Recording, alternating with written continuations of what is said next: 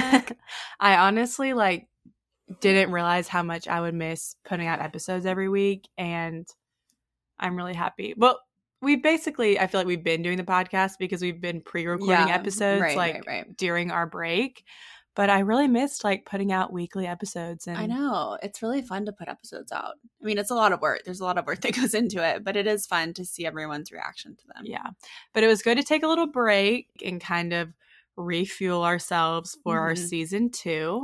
We got new pictures done. We had the chance to reset. Yeah, we had the chance to pre-record episodes, which we didn't really do before because we were always trying to catch up. Yeah, it was playing catch up. So, anyways, we're back in action. We're back with you guys every week, and we're really excited. Yeah, totally. And we're together. Yeah. We're recording this from Oxford together. Yeah, we're recording this intro a tiny bit early just because we're home for the holidays. We love to be able to record episodes together, and we're both going on New Year's trip. Should we talk about where we're going for New Year's? Yeah. So Happy New Year. It's already 2023 by the time you're listening to this. Yeah. But yeah, tell us where you're going on New Year's, Bird. You want to go first? Sure. Okay.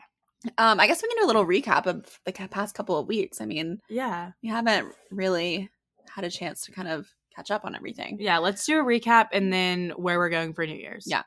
So we went to New York. We took a girls' trip to New York. Mm-hmm. Me, Mom, and Bird. It was really fun. It was a jam-packed weekend, but so much fun. Yeah. What was your favorite part? Oh, I loved going to the summit. That was I'd seen that on Instagram. It's an observation deck, but going and seeing that at sunset was incredible. Y'all, we had to switch hotels. Yeah, we did. It was a journey, but it worked out.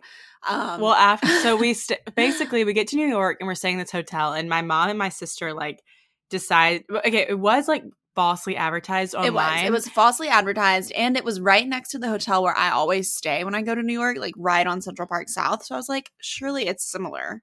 Yeah, but I have been in Europe staying in these filthy little hostels. So to me, the hotel room was really nice, and I was thinking it would be such a funny social experiment to send my mom into a hostel in Europe and video the whole thing. Well, this is the thing that I've discovered about myself. I need to be in a nice place. I will sacrifice a nice meal for a nice hotel. You know, I have to sleep in a bed that is soft and clean, and I have to be in a room that's beautiful. Aesthetics of the environment are very important to me. Yeah. I feel like I was kind of riding the wave of just staying in shitholes just so that was probably a palace compared to some of the places. Yeah, it really was, because I think I'm kind of in the vibe of I don't really care where I stay. I just want to because I'm always balling on a budget and being a young when traveler. You get older, the place that you stay will become more and more important. Yeah. So anyways, Mom got her money refunded and we immediately switched hotels in the pouring down rain, but it was worth it. Yeah, there's something about our mom. She's the master finesser. She can always, there's nothing she can't accomplish if she puts her mind to it. She can always get a refund. She can always get us into a restaurant. She can, even if it's booked up completely. She does not take no for an answer. Yeah. It's a good lesson to learn. It's like that quote from Kris Jenner. She says, if they're saying no, you're not asking the right person. Right. And Mom always says, go for the no. Yeah, go for the no. What's the worst they can say? No. Yeah. But our New York trip was great. Yeah, it was so festive. We did the Rockettes. We did Chicago on Broadway. We did Central Park, Rockefeller Center. It was just a really fun, festive trip. And then we both got viciously ill after. Oh my gosh, yeah. We just were so sick right after getting home from New York, and that was kind of It wasn't the flu, it wasn't COVID, it was just sick and sucky. It just sucked. I know. I felt like I'd been hit by a train. Same. But I think half of it was Allie's New York itinerary, because we literally hit the ground running and did not stop till we got home. If you need an I-10 made, I'm your girl. Yeah. And the thing was, Allie said that it was a loose I-10, but it was definitely it was structured. There was some structure. Yeah. But it was worth it. We got to see and do everything we wanted to. Definitely. And I hadn't been to New York in 6 or 7 years. So it was I think New York is one where you can hit every 3 years for Christmas and be good. Yeah. I think next year we should go on a different festive trip. I mean, I love New York, but I think every couple of years is fine. Yeah. And the key is to go the first week or the second week. Yeah. Because I saw TikToks of the second and third week of December, and people literally couldn't walk. It was so packed. So I think hitting it early is the move. Yeah.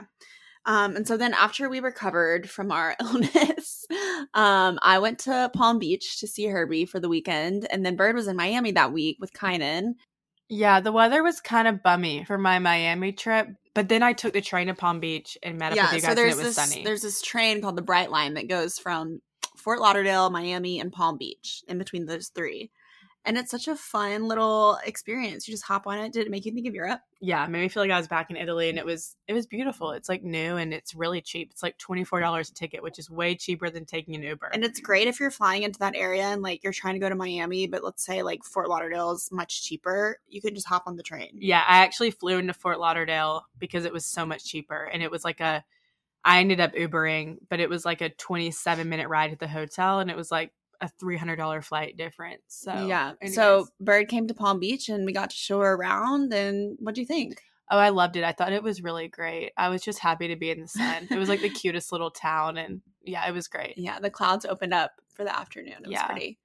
But it's been good. Like since we've been on our break, we've both done a lot of things, and I think we've both been in really like transitional parts of life right now. We've been moving around a lot. I got home in mid-November from like all of my travels. So I've actually been in Oxford from before Thanksgiving all the way through Christmas, and I'm moving. So that's something new that's coming up. I'm moving in February. I'm not going to say where yet, just because I hate telling people where I'm moving before I get my lease signed, because I feel like it's like bad juju, and if something goes wrong, I don't want like people to think I lied. Yeah. So, but I'm getting ready for a new move. I'm going to be living somewhere more stationary, like actually staying for a while and not. And it's going to be in the continental United States. It's in the continental US. I'm going to sign like a year lease, which is crazy. I just think that like, I honestly, like, not going to lie, have been in a state of crisis, honestly, since I got home. So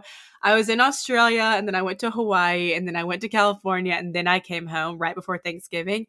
And right when I got home, it was really hectic. It was like the Bama weekend, it was like boom, boom, boom. Thanksgiving. I went to Nashville to see Libby. Yeah. And it like hit me like, I think the first week of December that I really did not have a plan of what was coming next. And that if I didn't make a plan, then I was going to be living at home with my mom and dad for an extended period of time. And I just like felt so lost for a while. Like I had no idea what I wanted to do. I had no idea where I wanted to be. My friends were going in like a million directions and planning all these like travels, and some of them are moving. And I just felt like I couldn't figure out what I wanted to do for myself. And oh my gosh, there was like 2 weeks there where I literally just cried every day. Like people, I think, didn't even want to be around me because I just couldn't even have a conversation without crying. It was so bad. I cry like 3 times a week though. So yeah, okay. I mean, I'm already a crier, but like just feeling so lost and not having a plan. And I've always been someone like since I graduated that has had a plan like of what's coming next. So it's been really interesting to have this time at home to like reflect and come up with a new plan and figure out logistics. And like, I think what really helped me though was that I had to quiet like all of the voices around me, because I had so many people kind of like in my ear telling me like, oh, well, I'm going here and I'm going here. Not really like telling me like you should do this, but feeling like I was kind of like being pulled into like their plans.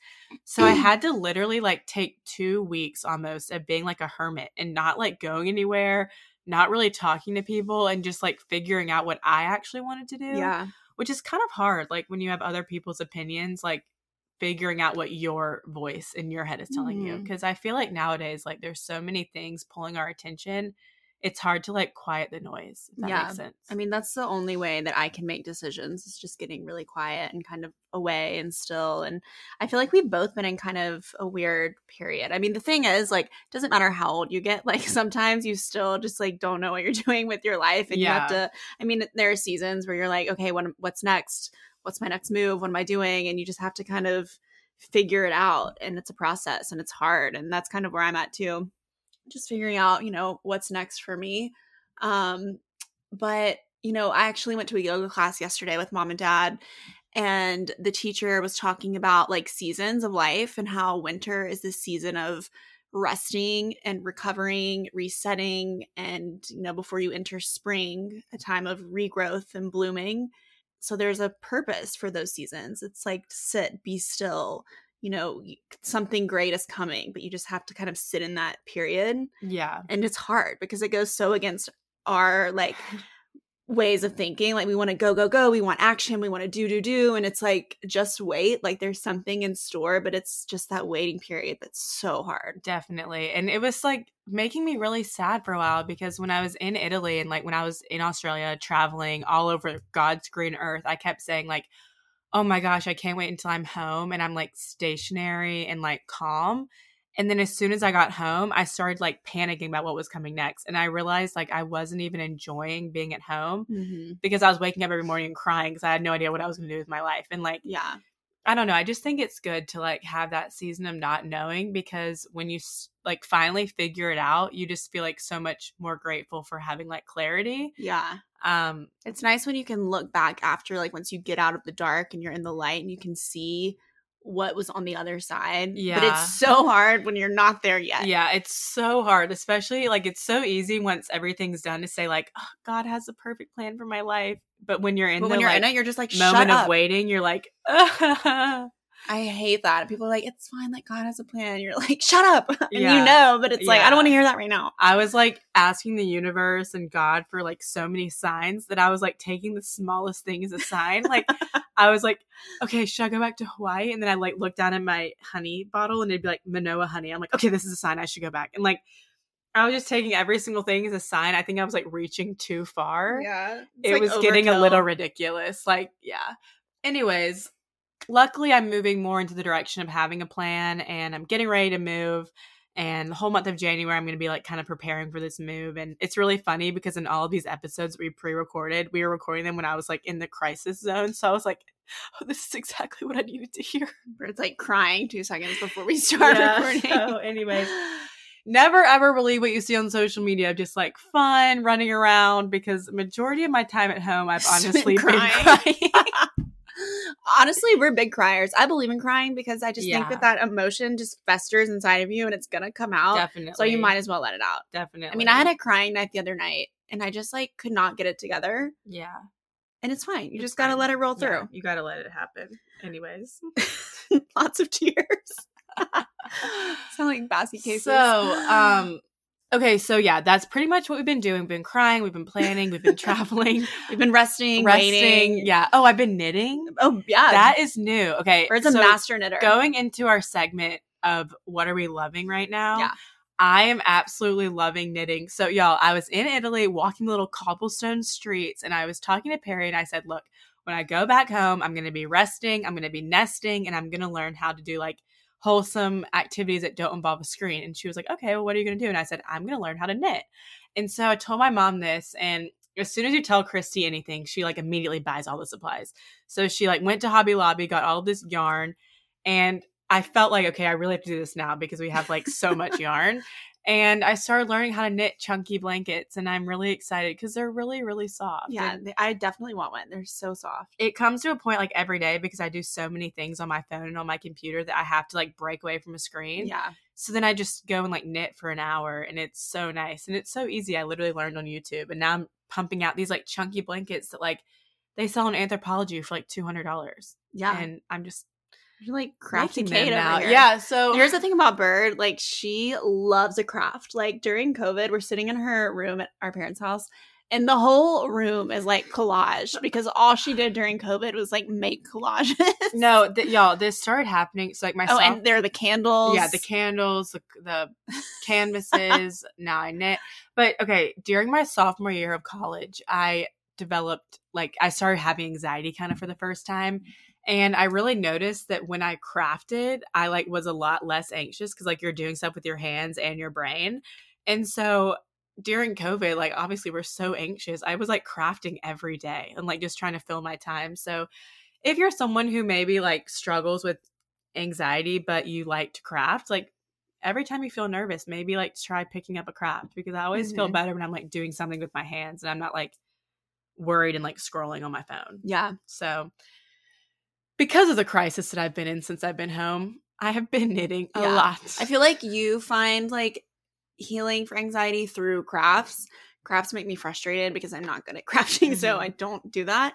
But mine is movement, soothing movement. So yoga and going to the sauna, and honestly just Yeah. like sweating, getting really hot, which Yeah. leads me into the thing I'm loving right now, which I know not everyone is going to agree with this, but don't come at me. The bronzing bed Oh, yeah. is something I am loving right now. And I am typically anti-tanning bed, blah, blah, blah, whatever, protect the skin. I do cover my face. But it's honestly really helped my seasonal depression because it is cold and rainy in Nashville. So I started going, and No, I've heard that people have been like, doctors have been prescribing like 15 minutes a week at the tanning bed. the bronzing bed isn't as bad for you as a tanning bed. It's not as much like UV or something. Right. I mean, I'm sure it's not great for you, but yeah. It's also not great for me to be depressed. So yeah, exactly. But yeah, I've been loving it. Get a little glow, just kind of pretend you're laying in the sun. It's so nice. So that's something that I'm not super proud to admit that I'm loving, but I am. Yeah, it's the truth. Definitely. I mean, in the winter, you got to find your way. Even like those happy lights on Amazon, they're like $30. Yeah, but those blind me. I know, they're really bright. I was sitting in front of Mom's and I was like, I can't see. But anyways, do what you need to do to not be seasonally depressed, because that is not good. And we're not loving that. Yeah. I mean, you can't do everything 100% healthy all the time. So it's kind of like a give and take situation. Oh, wait, hold on. Is there anything that you're not loving right now? Something I'm not loving. Well, I feel like the cold obviously goes hand in hand with me loving the bronzing bed. It's but 6 degrees today. Yeah, it's currently 6 degrees, which is just not okay. Yeah. What am I not loving right now? Ugh. I honestly can't think of something I'm not loving right now. It's kind of hard. Yeah. I think it'll come to me. I mean, besides it being cold and just dreary, I think that's a good sign. Maybe the bronzing bed's working for us. Yeah. My knitting. Yeah. Okay, so we ran through our recap of what we've been doing and our loves and leaves, but we haven't run through our New Year's plans. We both have really fun trips coming up. I know by the time this comes out, we're already going to be like on them, but where are you going for New Year's? So as soon as Christmas is over, I am promptly putting myself on a plane and flying back to Florida. So I will be in Palm Beach with Herbie, for 10 days. I think that's the longest we've ever spent together. Wow. I know. It's going to be fun. And yeah, we're going to do our Christmas together, when I get back, and hopefully just have great weather, be at the beach. I really want to get a bike while I'm down there. I want to buy like a bike off Facebook Marketplace or something. And just like ride my bike around. I love biking. When I move, I want to also buy a bike, because when we were in the Maldives, I was biking like every day, and I thought it was so fun. Yeah. Just like go on a little like ride. Happy. Yeah. I'm manifesting a pink bike with a basket. Yeah, I pink, can see that. Light blue or yellow. I think I'll take either of those. Well, the other day I had a little bit of a nervous breakdown because I didn't have a New Year's plan. And the thing about New Year's is you have to have a plan or you're going to be miserable. Like it just doesn't just work out. Yeah, and I know some people aren't like New Year's lovers, but like I love New Year's. It's one of my favorite holidays. I love being somewhere fun. I love starting the year off strong. Like I love being around people that I love. Like I just like don't really think I could sit at home at New Year's, and because I've been living at home for a while, I was like freaking out because didn't have a New Year's plan. My friends were like all doing stuff with their boyfriends or like going with like their families, and I was texting my friends like, "What are you doing for New Year's? What are you doing?" So Kynan left straight from Miami to go to Brazil for Christmas.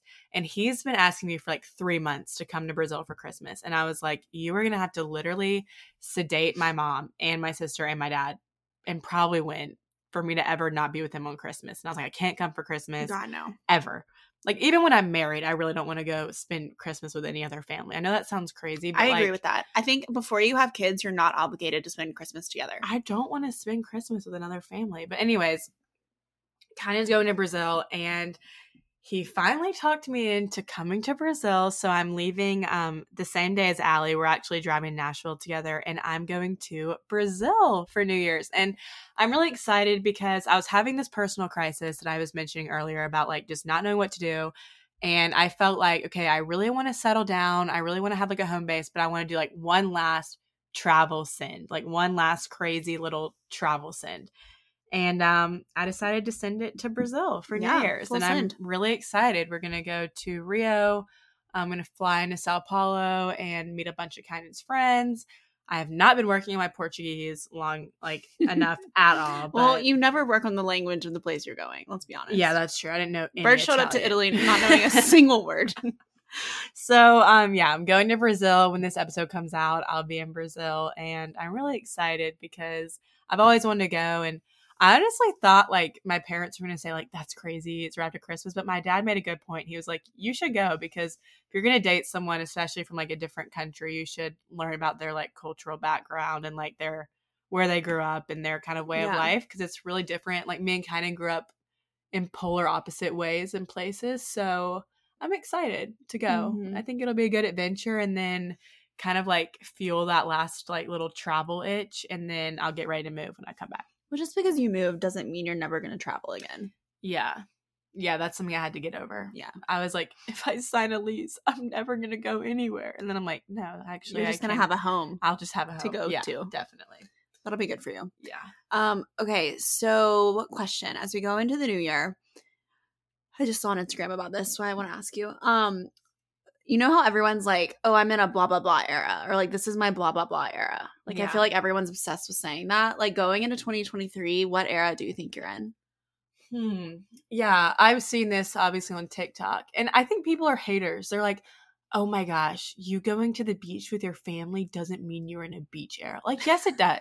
If I decide I want to be in a like sad era for 20 minutes, that's my era. Like, you do whatever era you want to be in. And I think for the new year, I'm going to be really observing like a calm era. Like, oh, I love that. I'm going for like a calm girl era? Calm girl era, like stable girl era, like establishing roots era. I'm really excited because part of this move, and I think the thing that makes me the most excited and like looking forward to it, is that for the last 2 years I've been really transient and I've never had something that like felt like it was mine. Yeah. So I'm really excited to have like a calm girl home era. I think I'm just looking forward to having like a calm girl era and a homemaker era, as I like. What I'm most excited about is just having a home to decorate, and like always living in furnished places of like other people's stuff is like, you never feel like it's actually yours. Right. I'm excited to have a place that is still like in a really, really cool location, but like people can come visit me. I can host people. Like,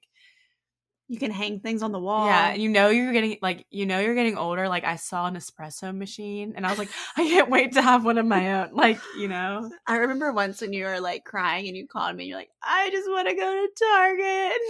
Yeah, so I think that's my era. Like, I'm just going to try to be calm. I love that. Yeah. What about you? Okay, so I guess while we were on break, I turned 29. Yeah, last year in my 20s. And so every year I choose a word, and last year it was joy. But this year my word is trust, and just trusting the universe and God and the plan for my life, and just like trusting my journey and not comparing it to everyone else's, and like so true. Trusting the timing of my life. And so this goes against my nature so much. But I think I'm going to go into my go with the flow era. Wow, I like that. And just kind of go where the wind takes me, and not try to overplan, and not try to, check things off a list or have a schedule or a timeline in my head, and just kind of let go and just go with it. Yeah, if there's one thing about us, it's really hard for us to go with the flow.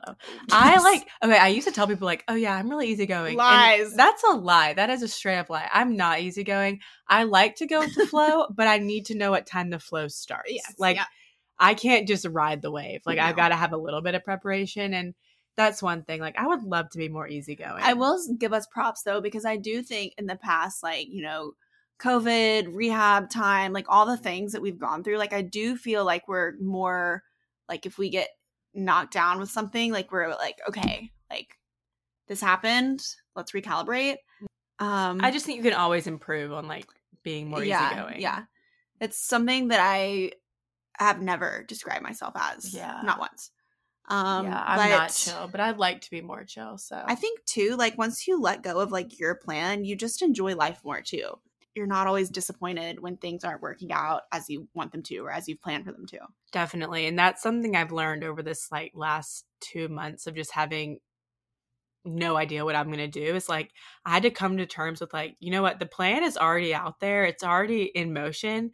And I can either make myself miserable the whole time while I figure out what said plan is, or I can just like enjoy what I'm doing and let the plan unfold like before me, because you can either worry your way there or because either way you're going to get there, and it's like, are you going to get there and be miserable, or are you going to get there and be like, oh, look, it all showed up. Exactly. So anyways, I'm down with that. Yeah. I like these eras for us. Yeah.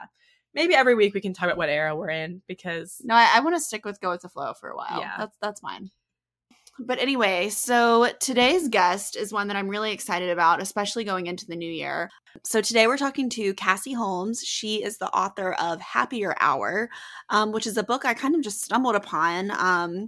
And it's about, I don't know, something I've struggled with is like time management and like prioritizing things. And like I'll go through the whole day and realize that I haven't done anything that I like actually enjoy or like wanted to do. It's like I was just kind of checking off my to-do list or my schedule. Yeah. And this book talks about how to beat distraction, expand your time, and focus on what matters most. So it's making the most of the time that you have to where you feel like you have more because you're doing the most with it. Definitely. And I think towards the end of like 2022, we all just got so hectic. Like, we got to get this done. We have to make this happen. Like, one era I want to be in for 2023 is like making the most of my day. And that's something that I love that Cassie talked about, is just how to utilize every day to like find joy and feel like you're putting your time towards things that actually matter. I feel like I get to the end of so many days and I think, well, I didn't literally accomplish anything. Right. And I have no time to ever do anything, but I do have time to scroll on TikTok for an hour. Yeah. And so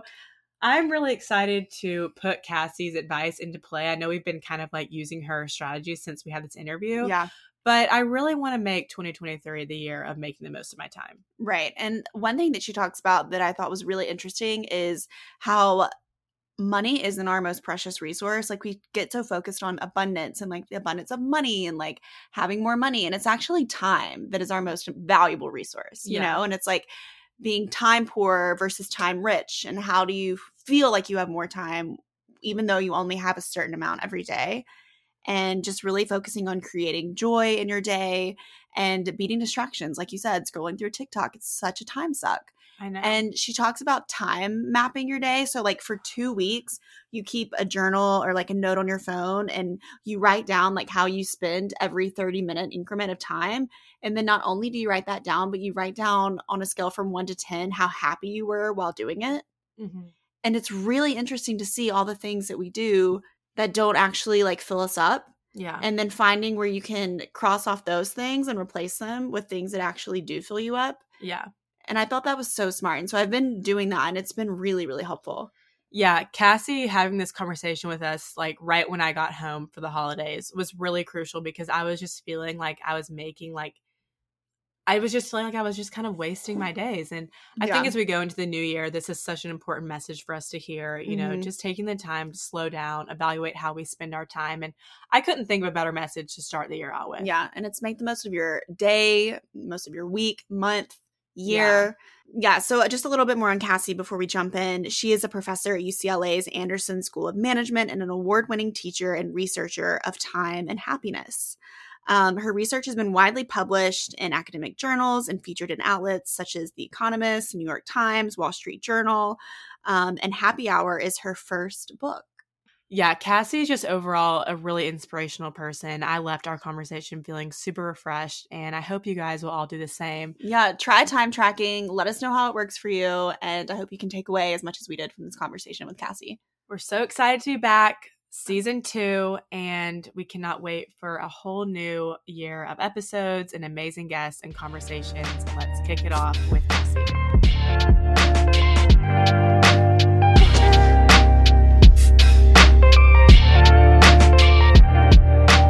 Cassie, well, I'm so excited you could join us. I've been reading your book, Happier Hour, and I'm halfway through it, and I was like, oh my gosh, we have to have her on the podcast.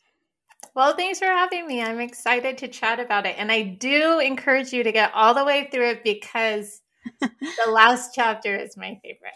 I know. I actually do finish books. It just takes me a while because I have different books in different places. So I have a bathtub book, a book on my Kindle. It's just like kind of ridiculous, an audiobook. So I will get through it. Just it might take me a little bit. Dare I ask where Happier Hour is in your Happier Hour is my bathtub book. Oh, there you go. I feel like it makes sense, right? Totally. It's like reflective. You have that calm time. And hopefully you take baths. I mean, I don't know if the last time I took actually a bath, so like you may never get through it. But oh no, we're bath people. We take one once a day. Major bath people. Yeah. So being the middle child, my reading journey usually goes when Allie finishes a book. I get passed down said book. So I'm waiting for her to finish Happier Hour, and then I'll get to read it, and then I kind of pass it down to my mom, and that's just kind of how it is. So that's great. I can also send you one, so you don't have to wait so long.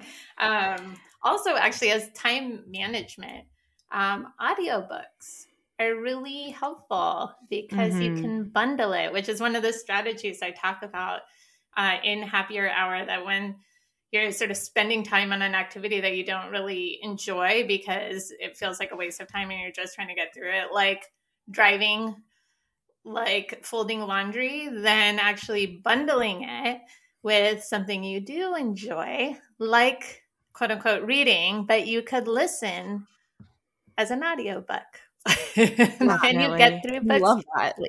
I feel like I do that more than I notice. I don't know. I also loved that book, Atomic Habits by James Clear. He talks about habit stacking. So I feel like that's kind of similar, just like pairing things together.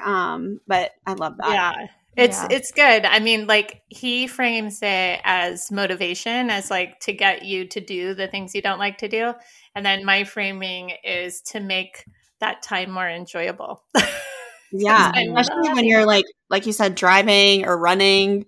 Tell us a little bit about your story and your path that led you to write this book. Yeah. So I'm a professor. I'm a professor at UCLA, and have been a professor in a business school since my PhD. And my PhD was in marketing, but it's really social psychology. So trying to figure out how does a sort of situation that we're in influence the choices that we make. And I was particularly interested in our choices that relate to our satisfaction and happiness, not just in our consumption decisions, but in our sort of experience more broadly. And so my first job out of my PhD program, I was a professor at Wharton in Philly, and then being a Southern Californian who loves sunshine, when UCLA reached out as being interested, I was like, yes, I want to raise my kids in sunshine and closer to home. So I've been at UCLA for the last several years. Now, throughout my career, I've studied time and happiness from a research perspective, but it's only within the last few years that I actually took the findings, from both my research as well as that of my colleagues, to figure out how do we actually apply it. Because sadly, not a lot of people read my published academic papers, but there's a lot of insight there. So I approached the administration, Anderson, and I was like, I want to teach a course on happiness, of basically how do we apply these insights. And initially they're like, what? Happiness has no place in a business school. And I was like, actually, here's all the data to suggest why our happiness is so important, because it makes us show up better in our work. So happier employees are more engaged, better performers. You see reduced absenteeism, reduced burnout. When we feel happier, it makes us more creative. It makes us nicer to people around us. So I had all this data to suggest why it is important. And so I've been teaching this course, Applying the Science of Happiness to Life Design, among my MBAs, and seeing the wonderful impact on my students in their day-to-day lives, feeling more engaged and more connected, as well as they're thinking about designing their next sort of years in their career and their sort of path overall, seeing and hearing from them how satisfying it was when I was approached to write a book. I was like, yes, so that these findings can reach more people. And it's basically an investment guide, but instead of for money, it's about time so that we feel greater satisfaction and fulfillment in our days. That is amazing. I took so many business classes at Ole Miss. So did Allie. We have a business minor like through our major. And I wish I would have had a class like this. And I think it's so valuable because we go to school and we learn all these things that really we end up never really utilizing. But all of this information is like things you need to know all throughout your life. So I think that incredible. happiness and business should just go together. Like you said, Yeah. like when your employees are happy, when, you know, it's just, it makes everything better. I don't understand why it's taken this long for that to connect. Yeah, it has taken this long, but I will say now it's caught on. Like now all business schools, if they don't already have a course, are trying to figure out how to share these insights. And I will say, sadly, actually, on the heels of the pandemic, or because of the pandemic, I used to have to motivate happiness as important. I don't anymore. Now everybody knows just how important emotional well-being is.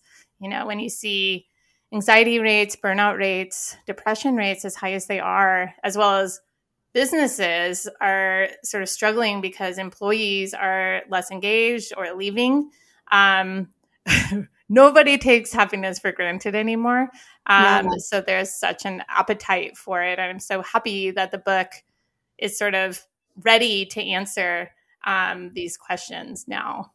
I mean, as terrible as COVID was, I really do think that it just kind of shook up the working world, and just, you know, there were so many good things that came out of it, like working remotely. And like you said, just an emphasis on mental health and people actually taking happiness seriously. So absolutely. Yeah. And I guess just to dive in a little bit deeper, could you explain to us what it means to be time poor? Yeah. I actually start the book by sharing this story from my personal experience when earlier in my career, when I was still living in Philly at Wharton. And I was just one of these crazy days where I had gone up to New York to give a talk, and the talk was sort of squished in between back-to-back meetings. And then I was rushing to a networking dinner and then rushing to catch the very last train that would get me home to my 4-month-old and my husband, who were asleep in Philly.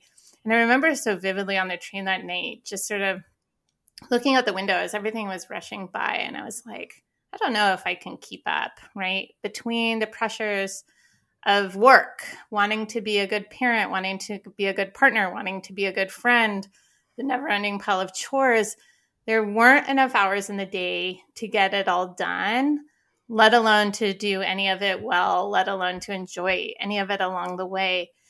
And that feeling of not having enough time to do what you set out to do is what time poverty is. And it is a subjective feeling, but it's a really important one to understand and address because it is so prevalent. My research team, we conducted a national poll that showed that nearly half of Americans feel time poor. And moms tend to feel more time poor than dads. Working parents tend to feel particularly impoverished, but all types of people, even those without kids, those who aren't working for pay, are subject to this feeling of not having enough time to get everything done. And that's bad because when we feel time poor, it makes us less healthy. So we don't spend time to exercise. It makes us less nice. We don't spend the time to help others out. It makes us less confident in being able to achieve what we set out to do, and it makes us less happy. And my research shows that. But it's important to note that when you have those moments where you're like, oh my God, I have no time, like me on the train that night, where I find that I daydream, I go to, okay, I don't have enough time. I am unhappy and stressed. I should quit. I should quit my job and then move to a sunny island. And then I'll have like all the hours of my days to spend exactly how I wanted. Then I would be happier. But we studied that. We researched that to answer, like me answering myself, like, should I quit? Are people who have a whole lot more time happier? And what we found is actually the relationship between the amount of discretionary time people have and their happiness is as an inverted U shape. So it's like a rainbow. So that means it goes down on both sides of the spectrum. So yes, people are less happy with too little time, but we also see that people are less happy with too much time, that there even is such thing as having too much available time. And digging into the data to try to explain this, what it turns out is that we are driven to be productive. So when we spend all the hours of our days with nothing to show for it, then it undermines our sense of purpose. Now, there are activities that don't involve paid work that can absolutely and do absolutely contribute to a sense of purpose, like volunteer work or a hobby that sort of enriches and, builds you and helps you develop. But also work is a wonderful source of purpose. And I can say that for myself. I mean, obviously not all aspects of my work are fun, but when I think about why I'm doing the work that I'm doing, it absolutely gives me a sense of purpose.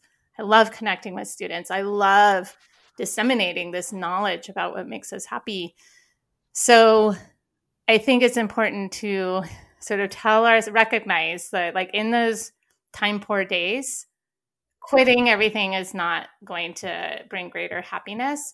It's really, how do we invest the time that we have to feel fulfilled and satisfied with our days? That is the goal. And that's what the rest of the book sort of speaks to. Wow. That's amazing. Yeah. I feel like, it is a happy medium. Like you said, it's trying to find that point in the middle of the rainbow, that's the goal.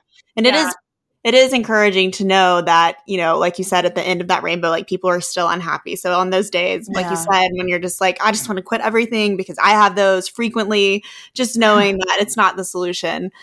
But I actually think it's important to know it's not a point that you're trying to get to, because that's really hard. It's actually a pretty wide range on the top of that rainbow that's flat. So our data actually points to less than approximately 2 hours of discretionary time is bad. More than approximately 5 hours of discretionary time is bad.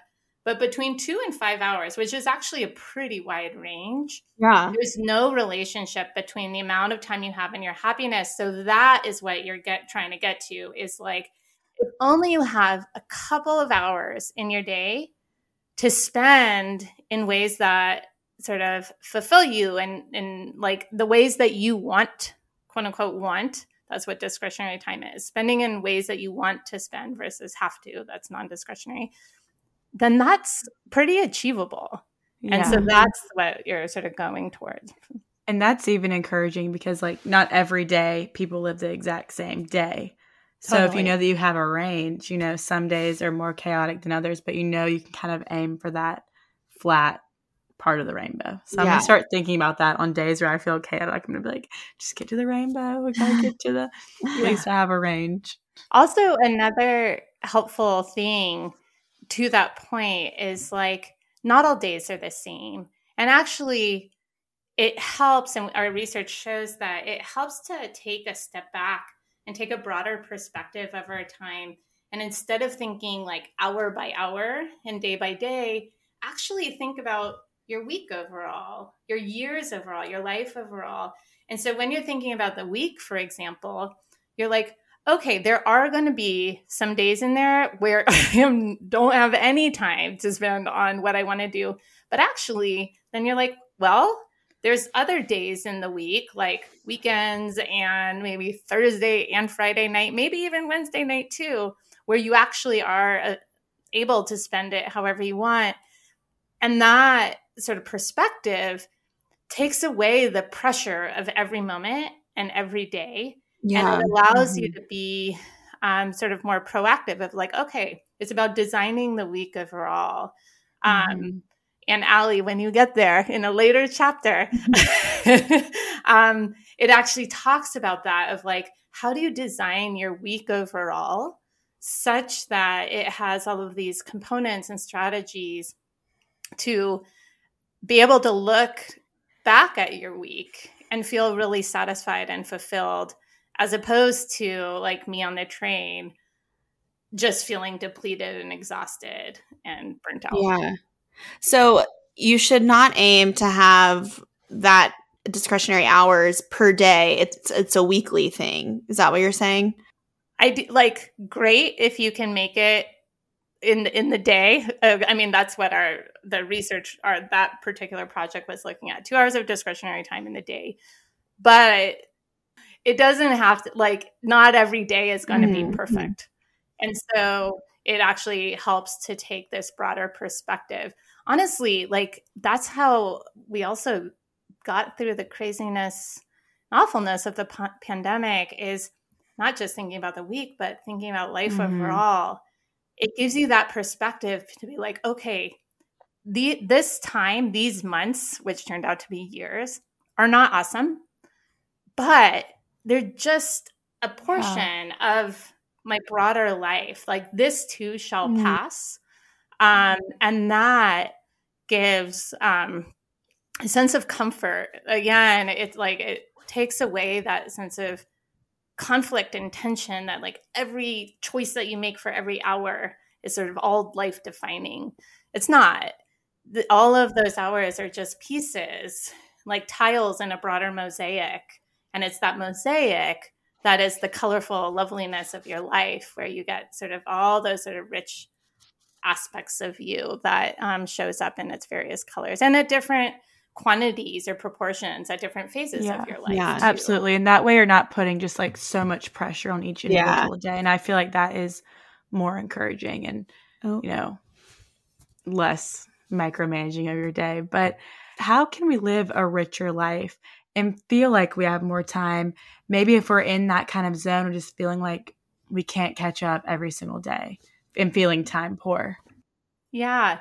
And it's a great and important question. And there's a couple things or pieces to this. One is that the research, my data, and even what I've shared suggests that it's not so much about the amount of time you have. It's really how you spend the hours that you have. And the answer for that is sort of two-pronged. One is spending the hours you have, maximizing the time spent on things that feel worthwhile, minimizing the time that's spent on things that feel sort of like a waste. But also when you're spending your time on those happy activities, of paying attention and being fully invested and engaged and not distracted during that time. So it's like, yes, it's about the particular activities that you're investing in, but it's also how you're invested during that time. And this is a really important point because it doesn't take a whole lot of time for a particular activity to have a big influence on how you feel overall in your week, or how you feel, as I sort of ask you, how satisfied are you in life? The things that you're thinking about can actually come from really like moments. So it doesn't have to be like every single hour and you have to spend so many hours to get the benefits of something that makes you happy. It's really being intentional, both in terms of activity and how you engage in it. Yeah, I've learned that there's so many activities that I love to do. And when I'm doing them, I feel really happy and fulfilled and creative. But when I'm feeling time poor or I'm feeling like I don't have enough hours, I find myself like just halfway doing it, not being happy when I'm actually doing it, and just kind of feeling like, you know, I'm not giving it my all. And those times where I kind of like eject and then revisit it when I feel, you know, like I have a better headspace, I notice that like the things I do are so much better, like so much more creative and so much more well done. So I think that's a really interesting point. Yeah. I'm really glad you touched and on also that. When you feel time poor, those things that you really love to do, sometimes we don't even do them. We neglect it. So like exercise is a really great example here. So there's so much research that points to how exercise is such a wonderful mood booster. Like when we exercise, it helps offset anxiety and depression. It increases self-esteem. It increases our sense that we can accomplish. Like it increases a sense of self-efficacy. And we actually found in our research that when you spend the time on something that makes you feel effective, it actually makes you feel like you have more time. It lessens that sense of limitation and constraint. And so if you actually, instead of when you're feeling time poor, like being like, I don't have time to exercise, if you actually exercise, then you're like, oh my gosh, the day is great. Bring it on. I can do, all that I want to do. And so, yeah, it's about making the time for these things that are really important to us, as well as, which we were saying before, is when you're spending the time, give yourself that space to really be in it, so that you can get all those sort of potential happiness from, if you're spending the time anyway, get the most out of it, That's a good point. Something I've noticed that I do, I wanted to ask you about is just like self-sabotaging with time and, procrastination. Like, I don't know, like I find that I have time at night where it's just like, I don't have anything that I have to do, but yet I still will be on my phone just scrolling. And it's like I have this precious amount of time where I could do something that I really enjoy, but then I'm like, I just wasted 30 minutes of it scrolling on TikTok or Instagram. How do you overcome like procrastination and self-sabotage when it comes to time? One way you can do this, and I bring it up in the context of your observation there about like, oh my gosh, I'm spending a whole lot of time on social media, is actually tracking your time. And so this is sort of a tedious task, but is really helpful. So over the course of a week, writing down for every sort of 30-minute increment what you're doing, but as importantly, how did it make you feel on a scale of 1 to 10? And then what's so cool about it is at the end of the week, you have this wonderful data set where you can look across. What are those activities that that make you most satisfied, that make you the happiest? What are those activities that are really draining and really negative? And also you can pick out some commonalities across your happiest activities. Like, oh my gosh, it turns out that I am happiest when I'm outside, whether it is, like exercising or, with my family, whatever. Like you can pick out the commonalities. For me, it was actually really helpful. I was like, actually one-on-one time, that is my source of happiness, whether it's with friend or like one of my kids versus both of my kids at the same time, or with one colleague one-on-one versus the, group lunch. I found like, okay, one-on-one time. But as helpfully as identifying sort of your happiest and least happy activities, you can see just how much time you're spending on your various activities. And my students have often in doing this exercise have been like, holy cow, I had no idea that I spent that much time on social media. That is like, you have this idea that it's just going to be a couple minutes, but those couple minutes add up to like a half hour, and those half hours add up to like tens of hours. And when you end, you're looking at your happiness rating, it's like a 4. It's not even actually that fun. And so with your own data in front of you, that is such a sort of kick in the butt of being like, you know what? Even if you have this notion of like, oh, I like social media, like, oh, this is my time to scroll, like this is my me time. But when you're like, actually, I don't enjoy it that much, and I'm spending a whole lot of time on it, and you have this like, but I don't have time to spend on these like things I really do love. Like if you guys were in the same location, it's like meeting up for dinner. It's like, it's so easy to be like, I don't have time to, like, but when you see I spent 10 hours on social media, but I don't have time to meet up with my sister for dinner, that's a clear, like, okay, reallocate, right? Sort of pull out from social media. So just knowing so clearly, that's one way to offset procrastination, particularly because it's so easy to do when you're, with scrolling, as that's a prime example of how we procrastinate. Yeah. I remember reading that chapter and just thinking like, wow, that is like such a good tool just to kind of, have it all written out, even though like you said, it is tedious to write down, every second of every day. But I think that would really be helpful because you see it out in front of you like, okay, what did I get done this week? And you're like, Wow. And then also really noticing like the things that actually make you happy, because you can list off a bunch of things, but then maybe in real time, they don't actually bring you that much happiness.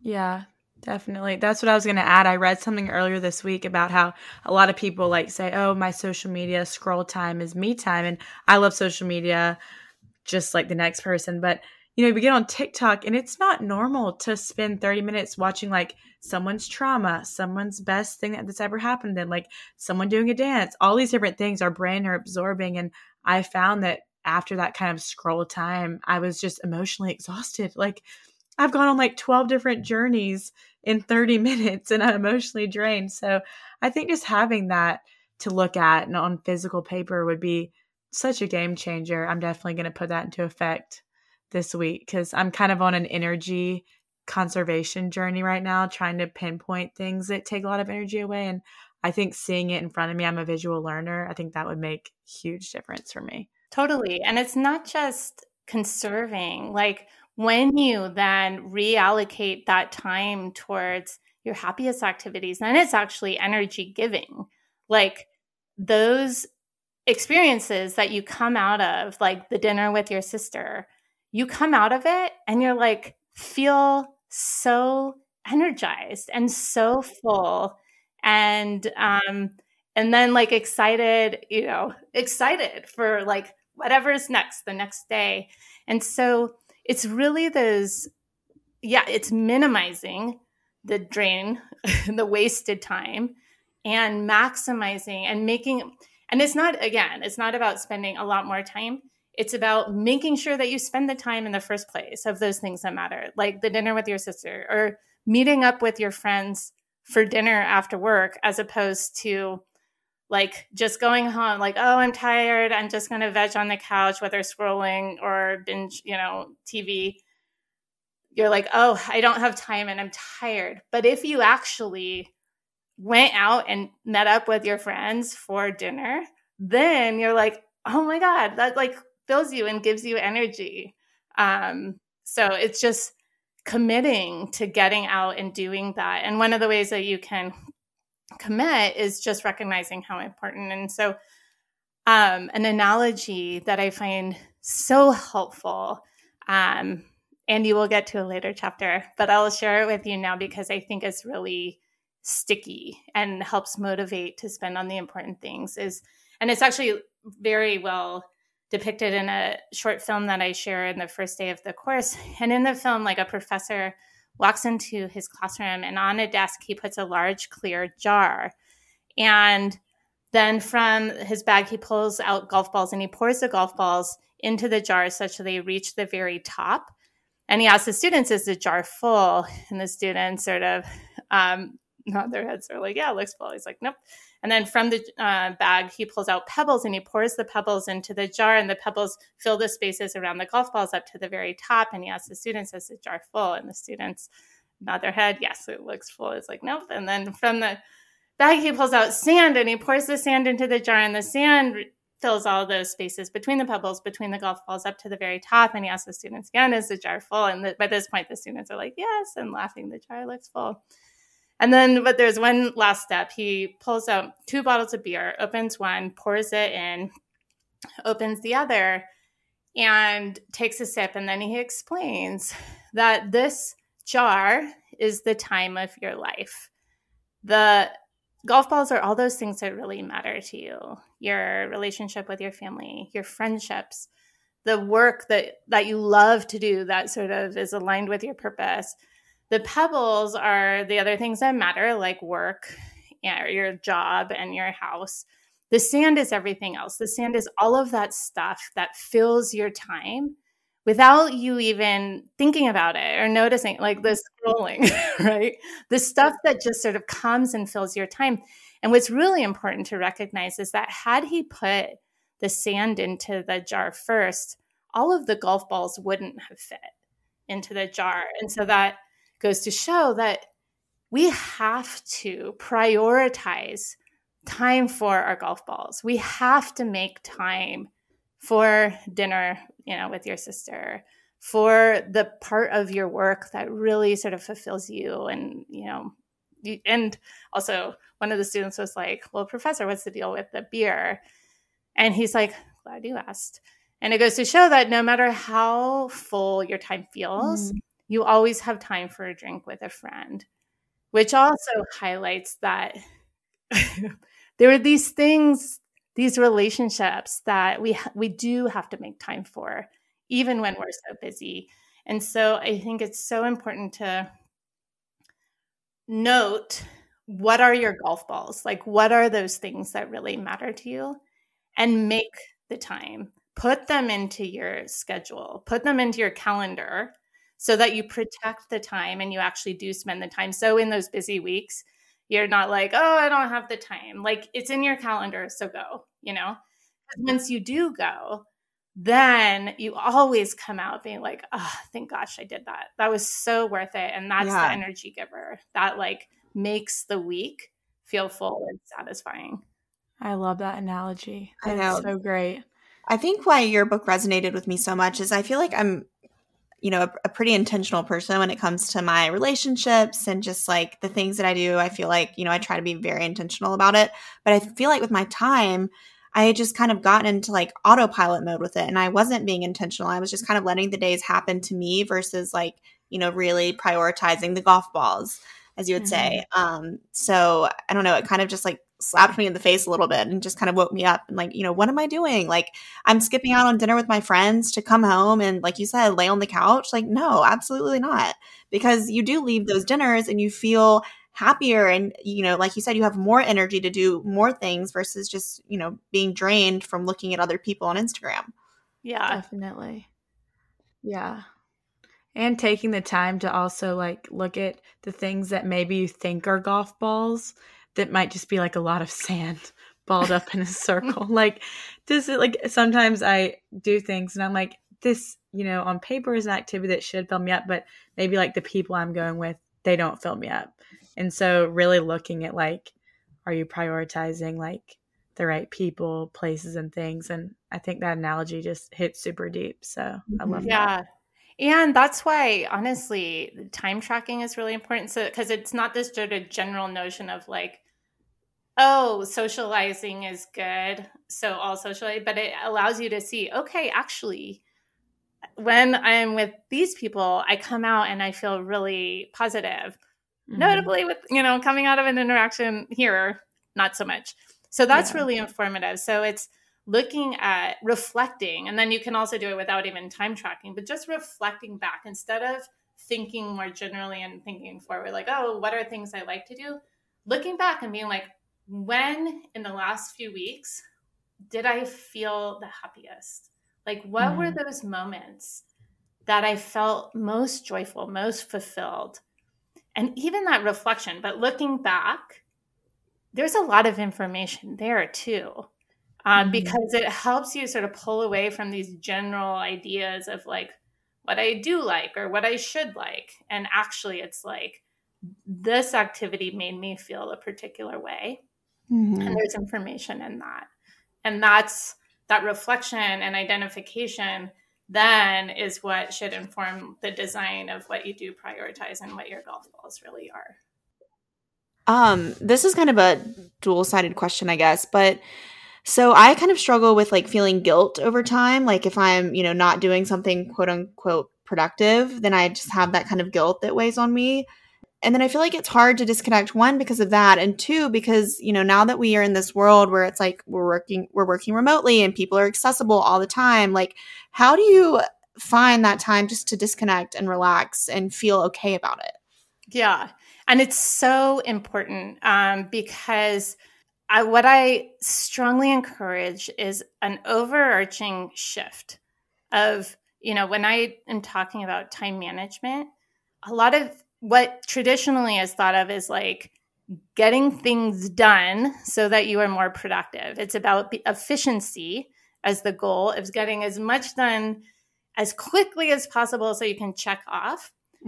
That's bad. What it should be instead is investing time in things that are worthwhile. So what's worthwhile is the goal, not efficiency. And with what's worthwhile, then you actually It's not about checking something off to get through it more quickly. It's actually about when you're spending the time, making the most of it. And sometimes that is to fully relax and to give yourself space to sort of move from this doing mode into more of a being mode. And like, this is the time for me to think. This is the time for me to like fully get rejuvenated, or this is the time for me to like spend with my friends in that, really fulfilling way. And one actually strategy that came out of some experiments that I ran, which is so simple, is to make the most of our time off that we do have. So our weekends, we get weekends off. But it doesn't feel like a break because we're still in doing mode. We're sort of still going through like checking off chores, checking off almost like these social activities of like, it's something that you're meant to do and you get through it and then go move on to the next. We're still in that doing mode. But what we found is that when people treat their weekends like a vacation, then they return to work happier and they enjoy their weekend more. And this was in experiments where we like randomly aside, we told half of the participants, treat this weekend like a vacation. We told the others, treat this weekend like a regular weekend. And then we followed them. And like on Monday, those that were treating it like a vacation felt happier. And it was really interesting because actually looking at why, it wasn't really that they spent their time differently. It was their mindset. Yeah. They were more present in what they were doing. It allowed them to sort of give themselves that space. Like when you think about like, vacation, it's just space where you're not feeling like you have to be on and getting stuff done. It's just the break that you really need. So even that, as we were earlier talking about that sort of sense of time poverty and sort of always in this go and doing mode, of carving out the time that we do have off, of being like, it's okay. This is like vacation. This is a break. And even if it's only for a couple hours, it's like Wednesday night, that's my vacation night, Yeah. Totally I love shifts that. how you approach it. Definitely. And just kind of shows the power of mindset and mentality and just how we treat things. Because I'm sure like the participants weren't getting on a plane and flying to Mexico, but like just the way that they overall felt in their minds. So I'm really glad that you shared that. I love what you said about being and versus doing. My therapist tells me this every time I see her, but she's always like, you need to focus on being a human being and not a human doer. Yeah. Because the doing is such a big thing for me. So I think I really like that you said that. Yeah, definitely. Something that we like to ask all of our guests towards the end of our interview is, do you have a mantra or maybe a quote that you're living by right now or that you're kind of operating around? I think I don't know if it's a quote as much as just how important it is to savor and cherish and treasure those simple moments of joy that are right there in our lives already.